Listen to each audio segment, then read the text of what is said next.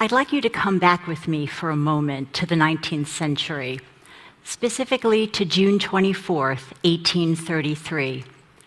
The British Association for the Advancement of Science is holding its third meeting at the University of Cambridge.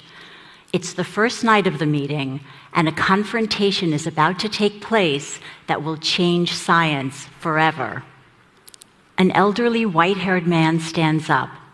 The members of the association are shocked to realize that it's the poet, Samuel Taylor Coleridge, who hadn't even left his house in years until that day. They're even more shocked by what he says. "You must stop calling yourselves natural philosophers." Coleridge felt that true philosophers like himself pondered the cosmos from their armchairs.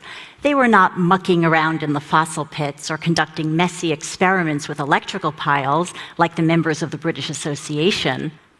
The crowd grew angry and began to complain loudly. A young Cambridge scholar named William Whewell stood up and quieted the audience. He politely agreed that an appropriate name for the members of the association did not exist.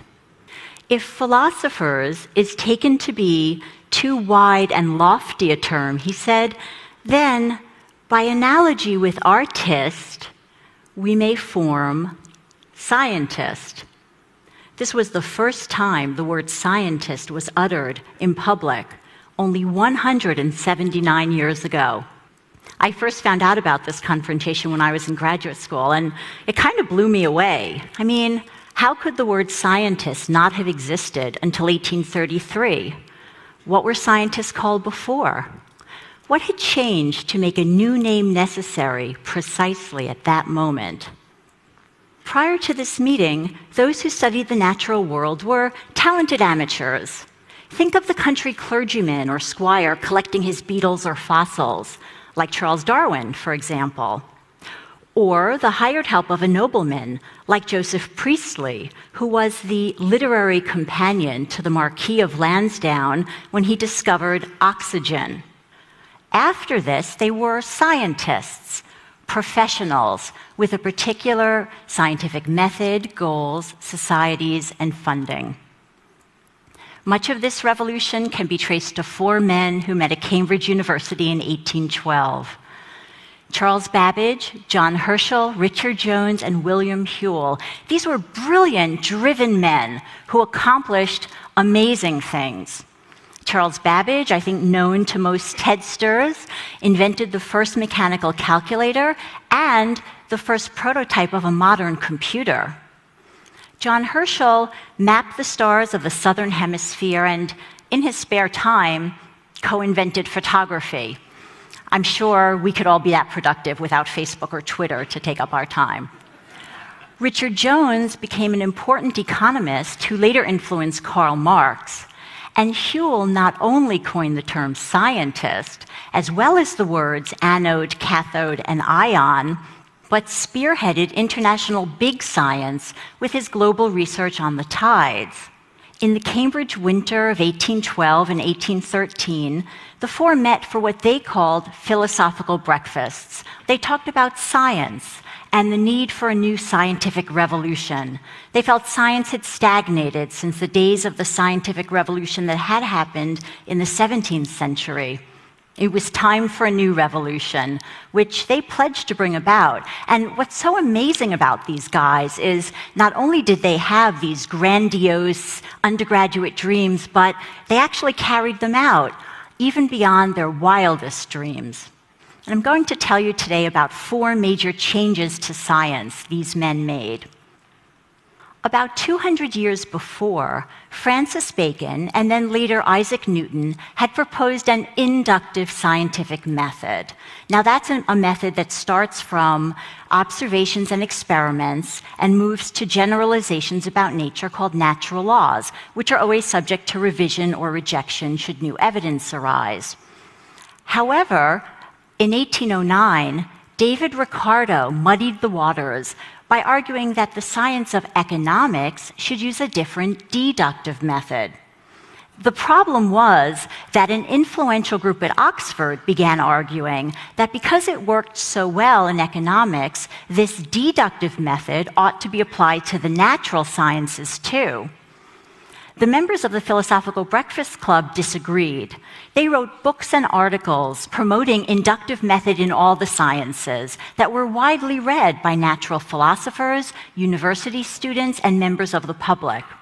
Reading one of Herschel's books was such a watershed moment for Charles Darwin that he would later say, "Scarcely anything in my life made so deep an impression on me. It made me wish to add my mite to the accumulated store of natural knowledge." It also shaped Darwin's scientific method as well as that used by his peers. Previously, it was believed that scientific knowledge ought to be used for the good of the king or queen, or for one's own personal gain. For example, ship captains needed to know information about the tides in order to safely dock at ports. Harbor masters would gather this knowledge and sell it to the ship captains. The Philosophical Breakfast Club changed that, working together. Whewell's worldwide study of the tides resulted in public tide tables and tidal maps that freely provided the harbor master's knowledge to all ship captains. Herschel helped by making tidal observations off the coast of South Africa, and as he complained to Whewell, he was knocked off the docks during a violent high tide for his trouble. The four men really helped each other in every way. They also relentlessly lobbied the British government for the money to build Babbage's engines because they believed these engines would have a huge practical impact on society. In the days before pocket calculators, the numbers that most professionals needed, bankers, insurance agents, ship captains, engineers, were to be found in lookup books like this, filled with tables of figures. These tables were calculated using a fixed procedure over and over by part-time workers known as, and this is amazing, computers. But these calculations were really difficult. I mean, this nautical almanac published the lunar differences for every month of the year. Each month required 1,365 calculations, so these tables were filled with mistakes. Babbage's difference engine was the first mechanical calculator devised to accurately compute any of these tables. 2 models of his engine were built in the last 20 years by a team from the Science Museum of London using his own plans. This is the one now at the Computer History Museum in California. And it calculates accurately. It actually works. Later, Babbage's analytical engine was the first mechanical computer in the modern sense. It had a separate memory and central processor. It was capable of iteration, conditional branching, and parallel processing, and it was programmable using punched cards, an idea Babbage took from Jacquard's loom. Tragically, Babbage's engines never were built in his day because most people thought that non-human computers would have no usefulness for the public. Founded in Bacon's time, the Royal Society of London was the foremost scientific society in England, and even in the rest of the world. By the 19th century, it had become a kind of gentleman's club, populated mainly by antiquarians, literary men, and the nobility. The members of the Philosophical Breakfast Club helped form a number of new scientific societies, including the British Association. These new societies required that members be active researchers publishing their results. They reinstated the tradition of the Q&A after scientific papers were read, which had been discontinued by the Royal Society as being ungentlemanly. And for the first time, they gave women a foot in the door of science. Members were encouraged to bring their wives, daughters, and sisters to the meetings of the British Association. And while the women were expected to attend only the public lectures and the social events like this one, they began to infiltrate the scientific sessions as well. The British Association would later be the first of the major national science organizations in the world to admit women as full members. Up to the 19th century, natural philosophers were expected to pay for their own equipment and supplies. Occasionally, there were prizes, such as that given to John Harrison in the 18th century for solving the so-called longitude problem. But prizes were only given after the fact, when they were given at all. On the advice of the Philosophical Breakfast Club, the British Association began to use the extra money generated by its meetings to give grants for research in astronomy, the tides, fossil fish, shipbuilding, and many other areas. These grants not only allowed less wealthy men to conduct research, but they also encouraged thinking outside the box, rather than just trying to solve one preset question. Eventually, the Royal Society and the scientific societies of other countries followed suit, and this has become, fortunately, it's become a major part of the scientific landscape today. So, the Philosophical Breakfast Club helped invent the modern scientist. That's the heroic part of their story. There's a flip side as well. They did not foresee at least one consequence of their revolution.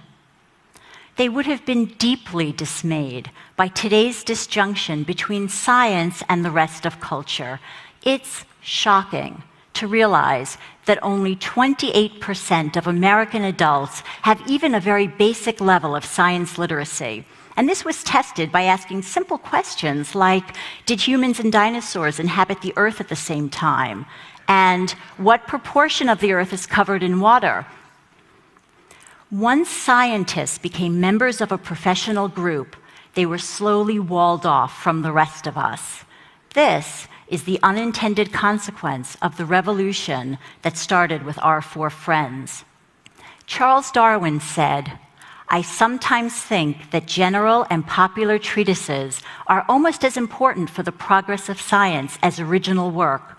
In fact, Origin of Species was written for a general and popular audience and was widely read when it first appeared." Darwin knew what we seem to have forgotten, that science is not only for scientists. Thank you.